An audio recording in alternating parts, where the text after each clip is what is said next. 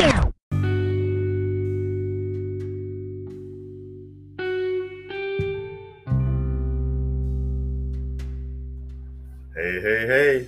another episode of Jason's Garage. We're going to talk about personal appearance and hygiene because I've worked with people that don't care and it's gross.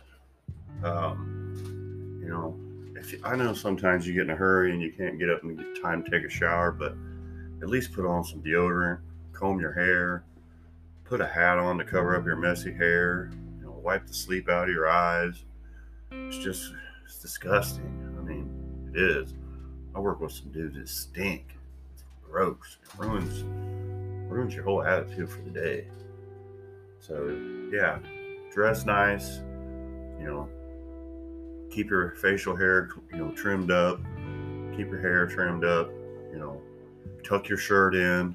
99% of you people are going to have. Your employer is going to provide you with a uniform. Tie your shoes. Don't run around, tromping around with your shoelaces hanging out.